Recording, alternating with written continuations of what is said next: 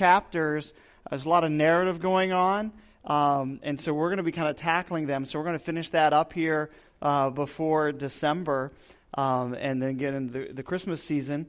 So if you have your Bible, go ahead and take it out and open it to Acts chapter 22, and or turn the app on your phone on to that chapter, Acts chapter 22. Where this finds us is Paul's finished his third missionary journey. He has gone to Jerusalem. He's brought the gift from the churches in Asia Minor. He has, for the purpose of benevolence of them, but also to bring unity between the churches, he's met with James and the elders.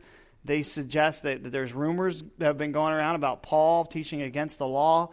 So he takes and pays for the haircut of 4 gentlemen at the temple. There's misunderstanding, slander that takes place. He's taken in, and the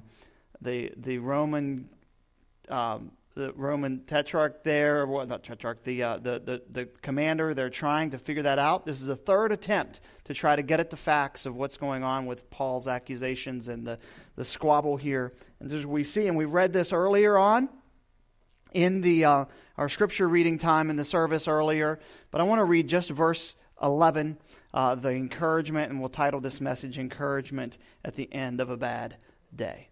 And so the following night, verse 11 says, the Lord stood by him and said, take courage, or take heart.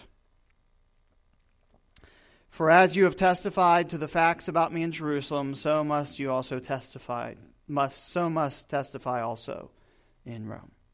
This is God's word. Father, would you help us now as we open the word? Lord, I pray that you'd use this in our lives, Lord. I pray that you'd teach us. Thank you for your Spirit who gives us this truth and who will apply it to our lives. We ask that you would draw souls to yourself, draw Christians closer to Jesus. We pray this in his name. Amen.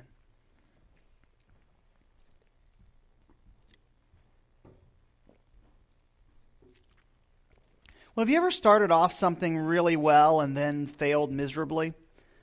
When you think about the holiday season, often you think about food. At least that's what I think about. And I am so looking forward to the week after next and eating more than I should. And so I won't be speaking on gluttony after that, so that I won't be too much of a hypocrite. And I tell you what, some of my favorite things about being in ministry, dinner on the grounds, right there, 4 reasons for being a pastor, dinner on the grounds, right? And there was one year, I don't think did we have kids yet for this? No, we didn't have kids yet. And we'd gone through the Thanksgiving and then the Christmas season, and you've just eaten and a lot of the sugar and all this stuff. And so, bless her heart, Jamie had one of these fad diets that she wanted to try. And I used to have this rule that I would go along with her as long as I could cheat during lunch.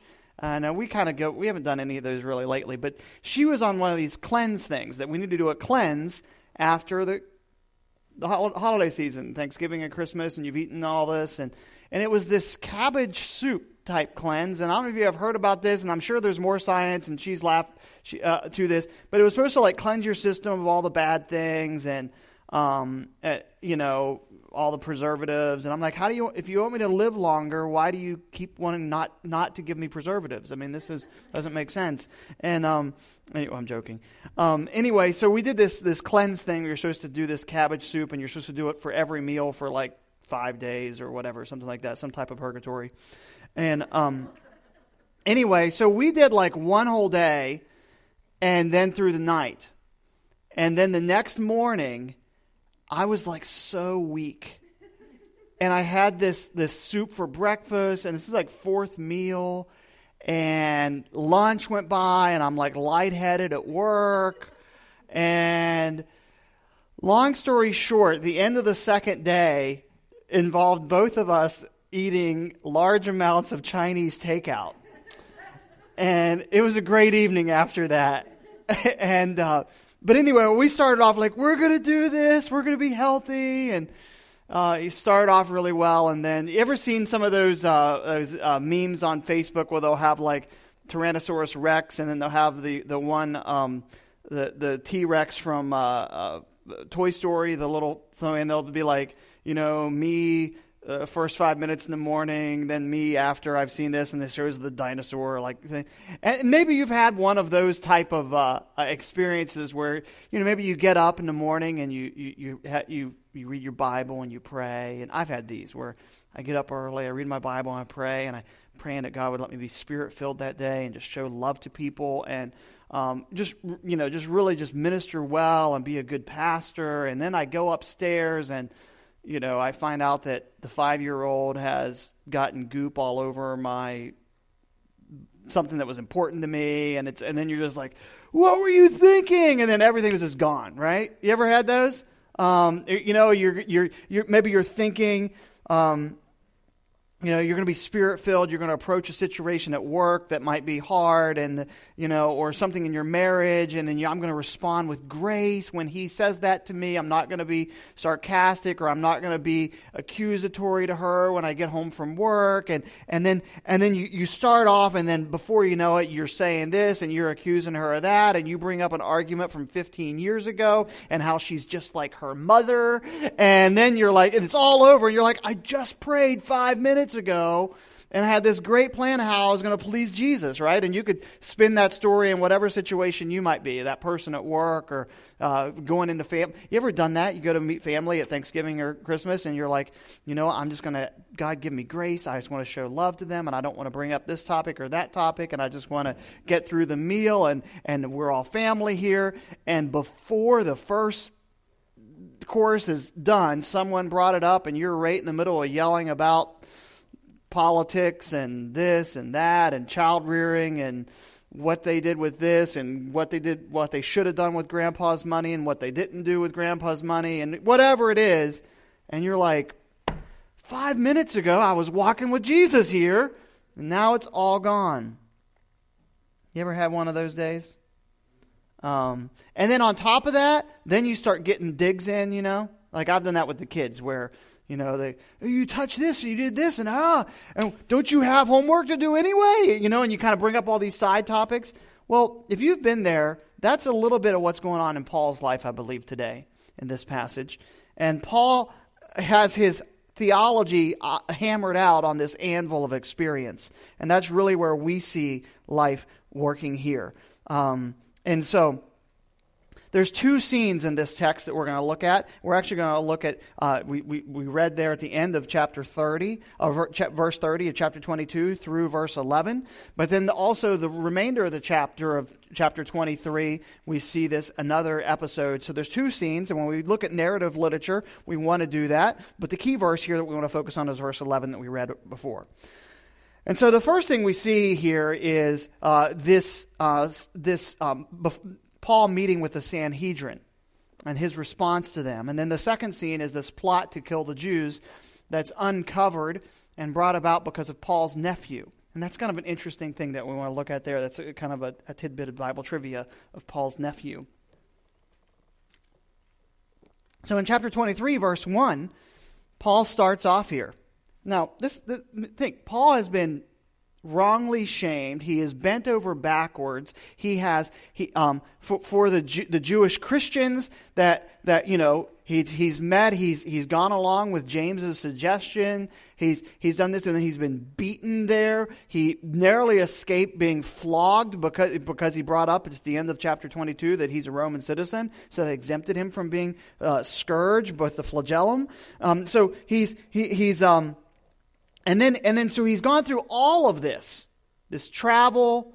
He just brought this huge gift to the church at Jerusalem. And then on top of that, they ask him to go pay for these 4 guys to have their heads shorn and for their cleansing. So he's taken all that. He's done a really good job at this, and so he's got a clear conscience about this. And so he even starts off talking. So this is the third attempt by the commander to try to get at it. So he's tried to do it in public when Paul spoke, and he thought that was Paul gave his great testimony. He didn't lash out at anybody. He just gave his testimony. He expressed the facts.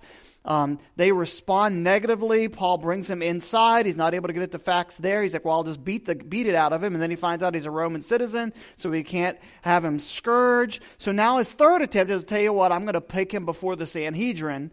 and have them try him, and he'll just listen in. So the Roman commander is Lucius Claudius here. We see his name in this chapter. So Paul does really well, and he even starts out, he looks intently at the council, and he says, brothers, I've lived my life before God in all good conscience up to this day. So he starts off really well. I've got a good conscience. And one of the first things we see here that we'll see later on when we get to the next chapter is the importance of having a clear conscience before God, especially in serving Him.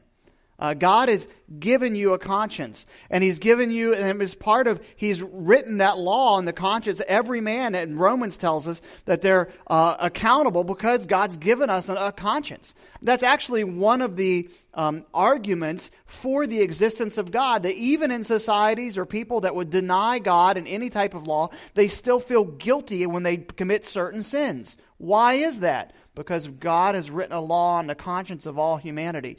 But our conscience can be changed and set, and as Luther would say, his conscience is bound to Scripture. And so you know what? You all had a great experience with this past week. The time changed. How many of you had a clock somewhere or another this week that had not had the time set, that you kind of were like, whoa, what's going on? You had that. I had that. You had the one in the bathroom or the one that's something. Well, that one's still wrong.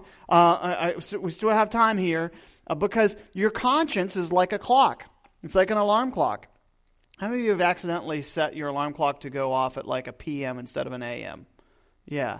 It was set at the wrong thing. Your conscience is going to go off, but it needs to be set by something. So there are certain people, their conscience goes off about things it doesn't really need to go off for because it's not a violation of the Bible. Other people's consciences aren't going off when it should be going off because they've not set it according to the Scripture. And so Paul will say later on how he works hard to have a conscience void of offense toward God and toward men. But he says he has a clear conscience, but that's not where we're wanting to go at today. Right after this, the high priest Ananias. Now, this is the third high priest that we've seen at in Bible times here for Jesus. We saw Annas, and then Caiaphas, and then an Ananias here, who probably A.D. 48 to 59 is when he ruled. He was known as being a hothead, hot-tempered, kind of a brutal, a lover of money, not a very good high priest. And the high priest commanded those who stood by him to strike him on the mouth. And then Paul said to him, God is going to strike you, you whitewashed wall. Are you sitting to judge me according to the law, and yet contrary to the law, you order me to be struck? And those who stood by said, would you revile God's high priest? And Paul said, I do not know, brothers, that this was the high priest, for it is written, you shall not speak evil of the ruler of your people. So I've read a good number of commentaries and heard some different folks about this, and it's all over the board of what this means here. So at first, early in the week when I was studying this, we talked about how, when Paul was headed to Jerusalem and Agabus and the people were saying, don't go to Jerusalem, this is going to happen to you, don't go. And we talked about the theme, what the lesson for us was that sometimes we need to be willing to face danger for the sake of the gospel. And then when Paul was in Jerusalem and they're saying, hey, there's this misunderstanding about you, and you need to do this with these guys with their haircut. We said that the theme there and the big idea for us in our lesson takeaway was that we need to be willing to face misunderstanding for the sake of unity in the church. And so I thought, wow, I'm going to have a third point that's going to be the big idea that's going to fit that perfectly. So I always thought the big idea behind the sermon this week is going to be that we need to be willing to face political animosity for the sake of our conscience. And but then I thought, how Paul did that and what a great thing. But then I started thinking about Paul's reaction here. Now, so he starts off, great day. Brothers, he's courteous to them. He's respectful to them. He's prepared. He's endured so much already. Brothers, I've got a clear conscience before you. And brothers, I've lived before you with a good conscience to this day. And before he can even finish his sentence, he gets smacked up beside the face. Now, you want to get someone mad, you hit him in the face, right? And I don't know, some of you guys have maybe, your mouth's gotten you in trouble and you've got hit in the face a few times as a kid or something like that. But I can imagine some of that with some of you that might have happened. I'm just, no, any? Okay. But he says this. And before it's like, God's going to strike you, you whitewashed wall. Now, we like to think that Paul is this great Christian guy. And he is. I mean, he's incredible. And I even hate to even think of this because it's kind of like, wow, But like, I tried to imagine how Paul could have said what he said in like a purely godly, loving way. You just get smacked upside the face. God is going to strike you, you whitewashed wall. I mean, how do you say that? I kind of think it was kind of like he gets smacked. God's going to strike you, you whitewashed wall. I mean, it's something like that, some type of anger or something going on here. That's what I kind of see going on here.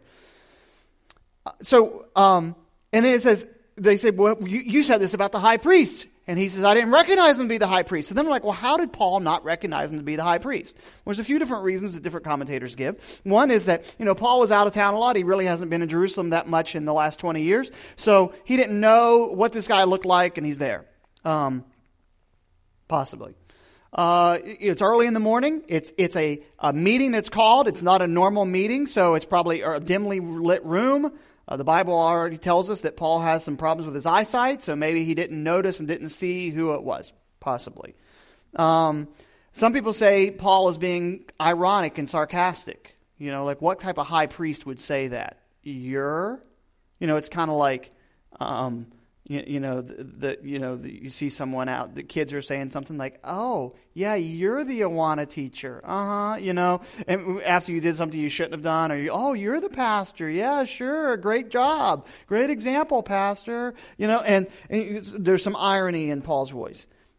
Any way you try to explain this, another thought is because they weren't dressed the way they would normally be dressed. So, it's their day off. So, Ananias shows up in, jeans and a flannel instead of his normal robes as the high priest, right? He's not dressed for work. Or he is dressed and he has the white robes on, and that's Paul can only, because he has bad eyesight, he looks across and he just sees this blur of white. You whitewashed wall. But it's hearkening that the Jews would whitewash tombs. But any way you want to explain him saying he doesn't recognize the high priest, the way Paul responds does not sound like Jesus did when Jesus was in a similar situation. When Jesus is brought before the high priest and all the sham trials that Jesus went through, doesn't sound like that. And as Peter says, how when he was reviled not again. And so he's not really being like Jesus. But he does say, and when they say this, he's like, we're not to speak evil of the ruler of your people. And that's another application for us. And it doesn't seem like God ever did away with that prohibition, that we shouldn't speak evil of our rulers. Doesn't mean we need to speak untruthfully or say things to blow smoke or whatnot. As we talked about last week, the importance of showing respect towards law enforcement officers. And there's something there about that as well. But what I believe we see is we get to see a little bit of the feet of clay of Paul. We get to see the human side of Paul. And what I love about this is, well, one, it makes me feel like I fit in a little bit better. Because sometimes when you see these heroes and they never mess up, you're like, well, how can I serve God? And maybe you're like that too. The Bible is very transparent. It's one of the reasons we believe that the Bible is inspired the very Word of God. Because, well, let's just say the Bible doesn't Photoshop its heroes. You see these pictures of somebody, and it's like, that's not what they look like in real life. There's no Photoshopping here. There's not. The Bible, when Luke is giving us an orderly account of what happened with the apostles and the Acts of the apostles and Paul, he's not putting Instagram filters on what happened. He's not only showing the good things and when they're all dolled up, and have that steaming cup of coffee that's got the perfect little heart shape with their Bible open, smiling, and that's their picture for the day on the Instagram as it's filtered so you don't see any blemishes in their skin. You don't see that. I remember one time my sister-in-law and I don't want to embarrass people with sermon illustrations, but if they're not here, I'm joking. My sister-in-law lived with us for 3 years, and she went on a date with this guy. He's a really nice guy. He's a pastor in Colorado now. He wasn't married then.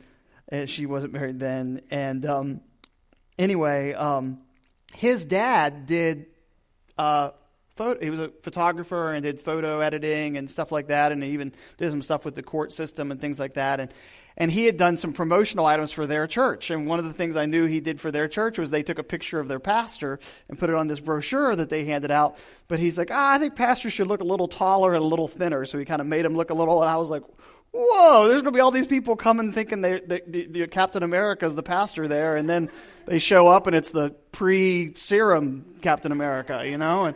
But anyway, so they took a picture, and my sister-in-law sat on this ledge, and her skirt came up a little bit. And so when the dad put this together, she's like, I bet she'd be a little embarrassed by that, so I'm going to move her skirt down. But all my sister-in-law could hear was like, his dad thinks I had too short a skirt on, and I need to fix my skirt with his Photoshop thing. But none of that happens in the Bible here. You see God's characters, warts and all. You see David in his best and when he's worst, and you see Paul in his best and in his worst. And we see a little bit of that there, that he's human. There's a little bit of Rocky IV in here when you see this, when you see he's not a machine, he's a man. That Paul's gone from one mission trip to another and one mission trip to another, and he just keeps going, and you're like, does this guy ever get frustrated? And I think we see a little bit of that going on here in Paul's life. Paul's great beginning turned bad after he's struck. And it doesn't end there, because it gets worse in verse 6. It says, and then when Paul perceived that one part were Sadducees and the other Pharisees, he cried out in the council, brothers, I'm a Pharisee, a son of the Pharisees, and with respect to the hope of the resurrection of the dead, I am on trial. Now, is the resurrection a key part of the gospel? And was this a driving force in these things? Yes. Is he theologically right? Yes. Is what he's saying there? Is there this thing going on? Was this the best time and tactic? Was this a great political time to bring that up? Yes. Was that probably the best motive and time? Probably not. He responds to this animosity by setting them at odds with one another. Have you ever done this in a fight? This is kind of you have something, someone says something you don't like, they say something, and you bring up something that you know is going to stir it all up, and there's a million illustrations that could come to mind about this. Everything he says is true. Everything he says is theologically accurate. And some of us are really good at this. We know how to say the right thing. Well, I didn't say anything wrong. I didn't say anything untruthful. Isn't that true that this? And yes, he could say all that. But his ploy to direct the attention off of himself also removed the possibility of him giving more witness to the Jews at this time. And so, this goes on. Well, and then so of course, you know the debate that you learned in Sunday school, that the Pharisees believed in the resurrection and the Sadducees did not believe in the resurrection because they were sad, you see. Because they didn't believe in the resurrection. And so there is it. Now, you also see something there of the religious traditionalist, that not just we believe in traditions that they're from the Bible, but when it goes to traditionalism, where it's just dead, you have that going on there. And those are some of the meanest people out there. And then the other type of meanest people out there are religious liberals and those that deny truths of the Bible. And sometimes I wonder, what are these Sadducees even doing? I mean, I've often wondered this. When we live in a town with a lot of liberal Protestants and we live in communities with this, I've often wondered, if you didn't believe in the authority of the Bible and the exclusivity of Christ and the need for a substitutionary death and to have a conversion experience, why would you even become a pastor? Why would you even want to do that? I mean, if this book's not true, we all have better things to do with our Sunday mornings. And so I've often wondered, why are these, if you don't believe in the resurrection, if you don't believe in the things in the supernatural things in the Bible, why even hold to that? But you have that going on here. But in either way, Paul goes through this, and the Pharisees come take up for him, and then. And when, verse 10, and when the dissension became violent, the tribune, or meaning the commander of the Romans, afraid that Paul would be torn to pieces by them, commanded the soldiers to take him away from them and forced him to bring him back into the barracks. And the following night, the Lord stood by him and said, "Take courage." So here's what's going on. Maybe you've had one of those days where you start off good, then it gets bad, and then you just mix it up and it's bad. And yeah, you might not have said anything technically wrong or technically a lie or whatever, but it gets late at night, everybody goes to bed, and you can't sleep. And you're kind of wondering, and you're thinking. And Paul might have been thinking, here he is with his fat lip and his swollen lips, He's doing the perfect duck lips. He just got hit beside the face. Those duck lips really quack me up. Anyway, so he's literally got a swollen lip here. He's been hit upside the face. He's sitting in the barracks. He might think, yeah, I know I was right, and yeah, that guy was wrong, and he was not using the law right by having him struck without being, asking the questions. And yeah, it's true that the Sadducees don't believe in the resurrection and that the gospel's part of it. He's like, but did I really need to do it that way? Did I really need to lash out that way? Did I really need to bring up that and stir that up? And if he's put this in modern times, he's sitting there thinking, looking at his WWJD bracelet, thinking, well, that's not what Jesus would have done in this situation, was it? He's like, did I take the easy way out with the Pharisees and Sadducees? Did I really just kind of ruin it there? And he's feeling down. And Jesus encourages him at the end of a bad day. And he starts off there, be of good cheer, as the Authorized says, or take courage, or take heart, or some other ways that's translated. Now, something interesting about this is that Jesus is the only one that really uses that phrase in the New Testament. And Paul's been visited by Jesus several times in the book of Acts and given visions of things. But this is one particular phrase that Jesus uses and is used several times to encourage people. In Matthew chapter 9, there's a bedridden paralytic. And Jesus comes and says, be of good cheer, or take courage, or take heart. Same phrase. Your sins are forgiven. In Matthew 14, there's the, I think I have the reference right, but the disciples are afraid. They're on the Sea of Galilee, and the storm's tossing, and Jesus says, take courage. It is I. Do not be afraid.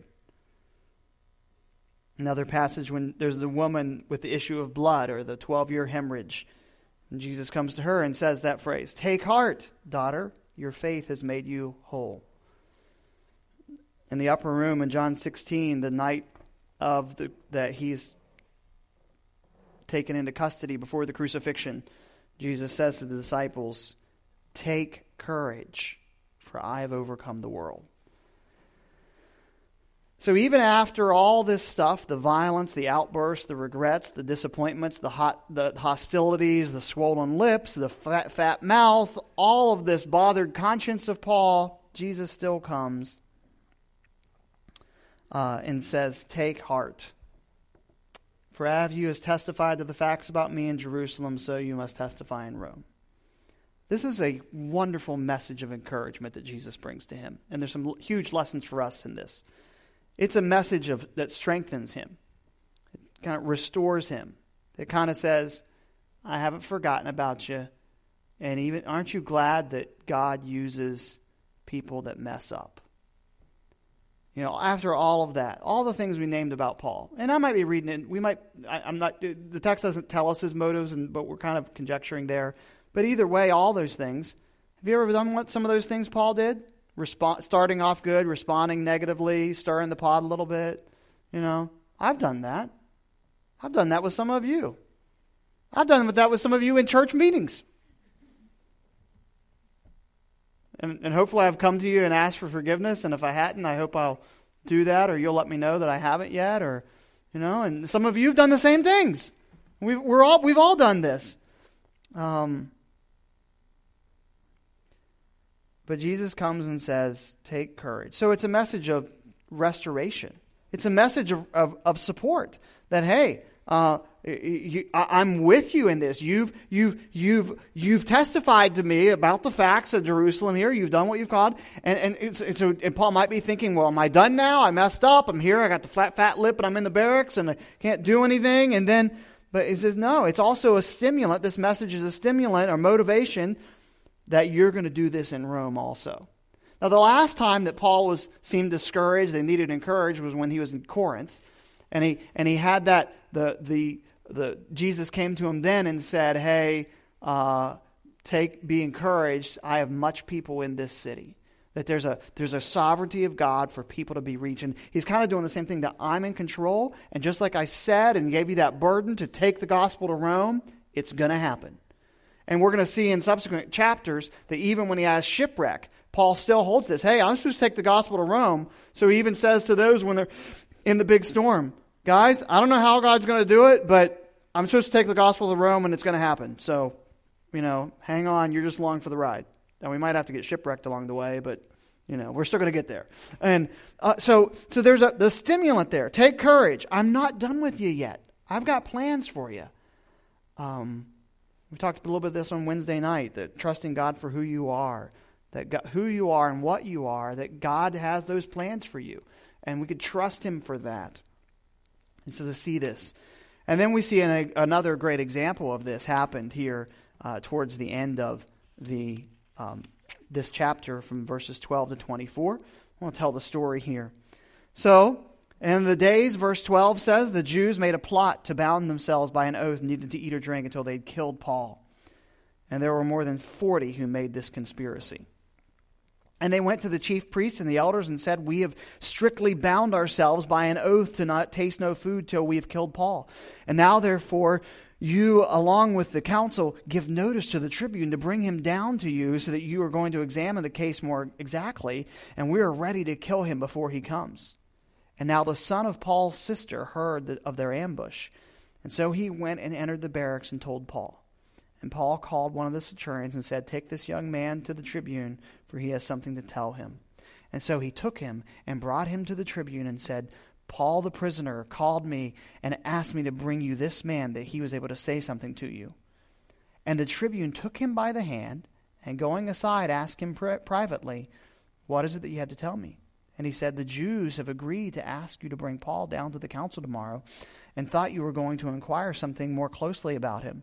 But do not be persuaded by them, for more than 40 of their men are lying in ambush for him, and they have bound themselves by an oath neither to eat nor drink till they have killed him, and now they are ready, waiting for your consent. So the tribune dismissed the young man and charged him, tell no one you have informed me of these things.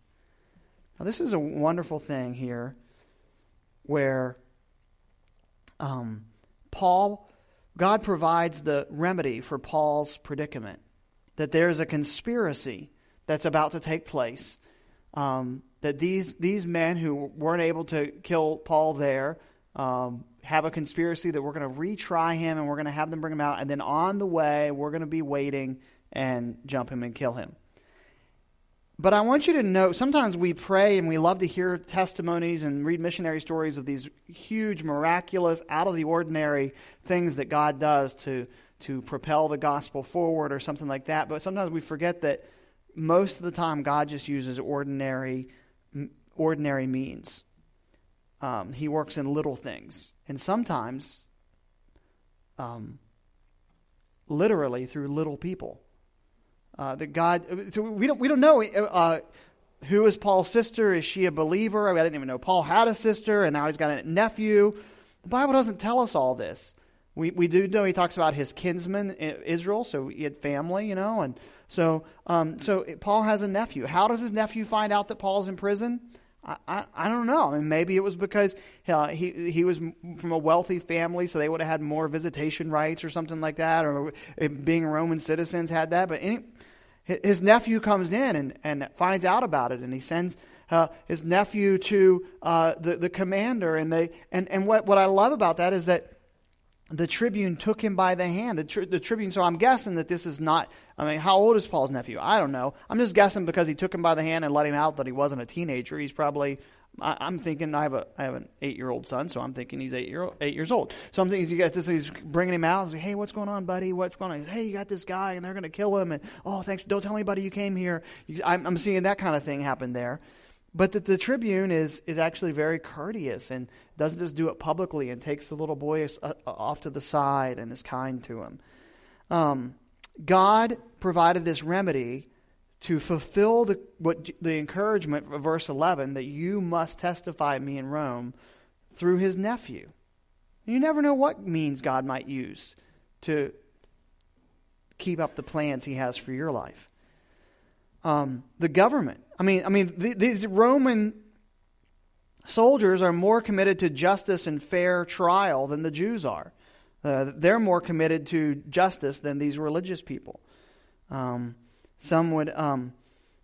Sometimes the meanest people in the world are traditional religious people, you've probably had that you have some unsaved people that are nicer to you than some supposed religious people. And there's a little bit about that you see here.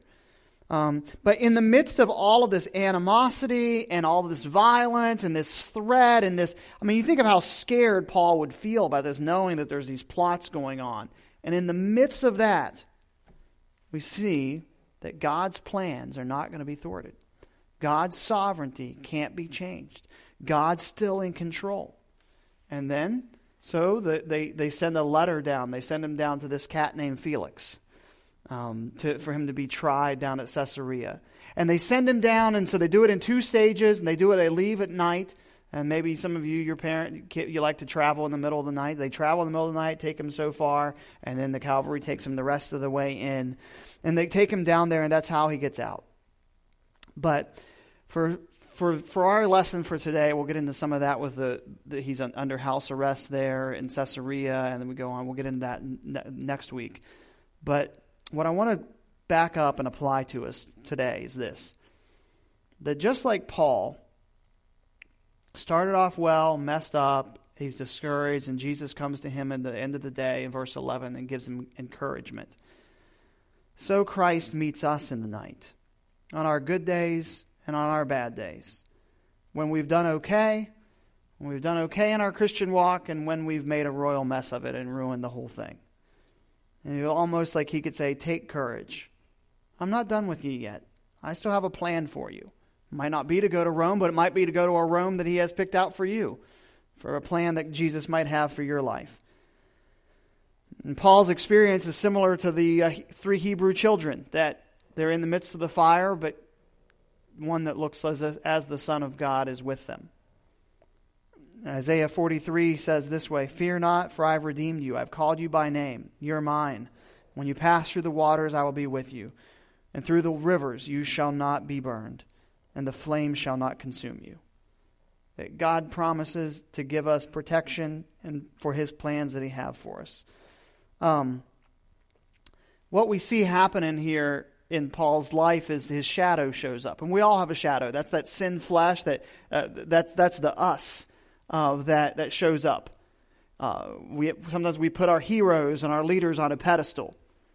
And we think, man, they can never mess up and they're just perfect photoshopped people. And then we find out that, man, they're not, maybe you see that when you'll see that come across the internet, or you get to meet a celebrity or a politician comes to town and you're kind of like, oh. You see them in real life, it's like, well, I thought they'd be taller. I thought they wouldn't have as much acne. They never have acne on TV. What's with that? And they see, or the temperament, the jerkiness, the impatience, you whitewashed wall. Those statements coming out. That's part of. You have a shadow. I have a shadow. Everything, your background, your parents, your traditions, how you react to things, that's all makes up our shadow. And we all kind of get scared when we see our own shadow in our lives, and it gets really discouraging, right? And even Christians, we have that, even though that the light's been turned in our heart, on in our hearts, and we know that we stand before Jesus totally righteous, before God totally righteous and Jesus righteous, we still have indwelling sin in us that we're wrestling with and growing. And sometimes that sin shows up in a shadow that really scares us and discourages us. And we're in the middle late at night and we need this encouragement like Jesus gives here. Well, there's a story that ancient historians tell about of Alexander the Great, that there's some horse traders that come and are showing horses to in the court of Philip, who was Alexander the Great's father. And they bring this particular horse in, who's a black horse, and he's beautiful, strong, and they bring him and show him before the king's horsemen. But this horse is vicious. It's violent. It's kicking everywhere. It's not calming down at all. And the king's horsemen are ready to reject this horse. And Alexander is watching from a distance, and he comes up and he asks permission to take that horse and ride it. And they're all kind of startled at this, but they notice that, and he's noticed as he's been watching this horse, that this horse is scared of its own shadow. And every time this horse moves, it sees its own shadow, and it jumps and kicks, and he's nervous and anxious and things like this. And so he takes the horse and turns it towards the sunlight to where it can't see its own shadow. He jumps on the horse and rides it perfectly and trots it and gallops before and from the king. And they're like, wow, what a wonderful, beautiful horse that we would want. And I think like that horse, that we've got shadows. And maybe you start off living the Christian. Maybe you were going through that, like kind of like Paul. Well, man, I started off, I wanted to live my parenting or my finances or how I've talked to people, my relationships at work or whatever it might be, family. And your shadow's showing up. And it's really discouraging when you have your own shadow showing up. And just like that horse needed to be turned into the sunlight to not see its own shadow, there's an old hymn that says, "Turn your eyes upon Jesus, and the things of this earth will grow strangely dim." And same thing like our own shadow. That sometimes what we need is Christ to come meet us and say, "Take courage, for you've testified to the facts, and you must testify to also me in Rome. Take courage, you're still His. He still has a plan for you. The gospel is true." And so there's things like we just sang this morning. I run to Christ when stalked by sin and find a sure escape. Deliver me, I cry to Him. Temptation yields to grace. I run to Christ when plagued by shame with my own shadow and find my one defense. I bore God's wrath. He pleads my case, my advocate and friend. And this is something where the gospel has something to say to us about some things. Jerry Bridges said it this way. He said, in the midst of God's work and our struggle with indwelling sin, we must always keep in mind that our status and favor and friendship with God is always and ever will be based on the objective work of Christ for us as our representative and substitute. Basically, the way God sees me is not whether I had a good day and whether I messed up afterwards, but how Jesus sees me in the gospel. And the gospel has something to say to me about my good days and my bad days. And this is where the gospel speaks, because on my best days, when I've had a good day, when I've read my Bible, and I feel like I've walked with God and walked in the Spirit and not responded negatively and spoke lovingly, on those days when I'm tempted to be prideful in that, I'm doing pretty good, that the gospel is the only basis you have for this is what Jesus has done. And on your bad days, when you wanted it and you just ruined it, and maybe even someone says something at work and says, "I thought you were a Christian," and you're just so defeated, and you blew it with your kids or whatever, and you're sitting there at night and you're just seeing your own shadow, that the gospel reminds you that your standing before God is not based on how you live today or this past week, but on what Jesus has done for us. So on our bad days, the gospel encourages us. And on our good days, the gospel humbles us. And I want to recommend a book and read a little section to it. This is called A Gospel Primer for Christians by Milton Vincent. And he really kind of walks through applying the gospel to us and preaching the gospel to ourselves every day, and then kind of gives some narrative things in any way. So this is a great resource. It's a little short little book, but I want to read a little thing.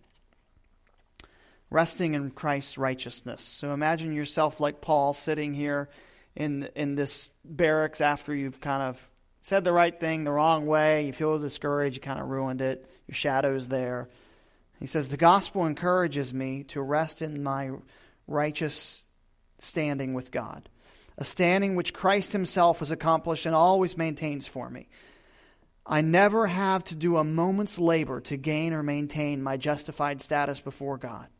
Freed from the burden of such a task, I now can put my energies into enjoying God, pursuing holiness, and ministering God's amazing grace to others. The gospel also reminds me that my righteous standing with God always holds firm regardless of my performance, because my standing is based solely on the work of Jesus and not mine.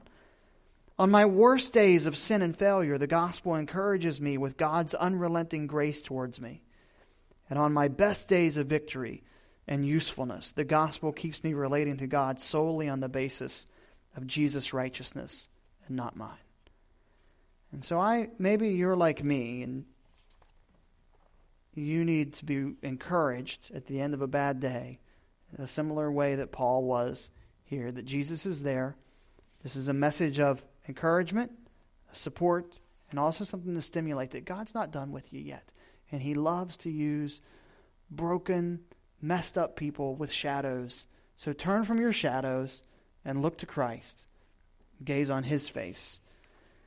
And as the hymn says, wonderful grace of Jesus, greater than all my sin. How shall my tongue describe it? And where shall its praise begin? Taking away my burdens, setting my spirit free, for the wonderful grace of Jesus rescues me. Let's pray. Father, we thank you for your grace, your wonderful grace. Lord, I pray that there would be those in this room who are discouraged maybe by how they've lived their Christian life this week. That they, like that horse, would not be scared of its shadow, but they'd turn to the light of your Son. And they'd be reminded of the gospel's work in their lives, and that their standing before you is in Christ and not their own performance. Lord, I pray for someone here who might not know you. And I pray that they would see what a wonderful Savior who uses messed up people. And maybe someone who's thought that the church is full of hypocrites and people that don't always live right. But that shouldn't be something to discourage us from coming to you. It should be something that encourages us that you love to use broken vessels. And Lord, we thank you for this passage. With heads bowed and eyes closed, we're just going to take some time to respond in our seats. You respond as God would lead you.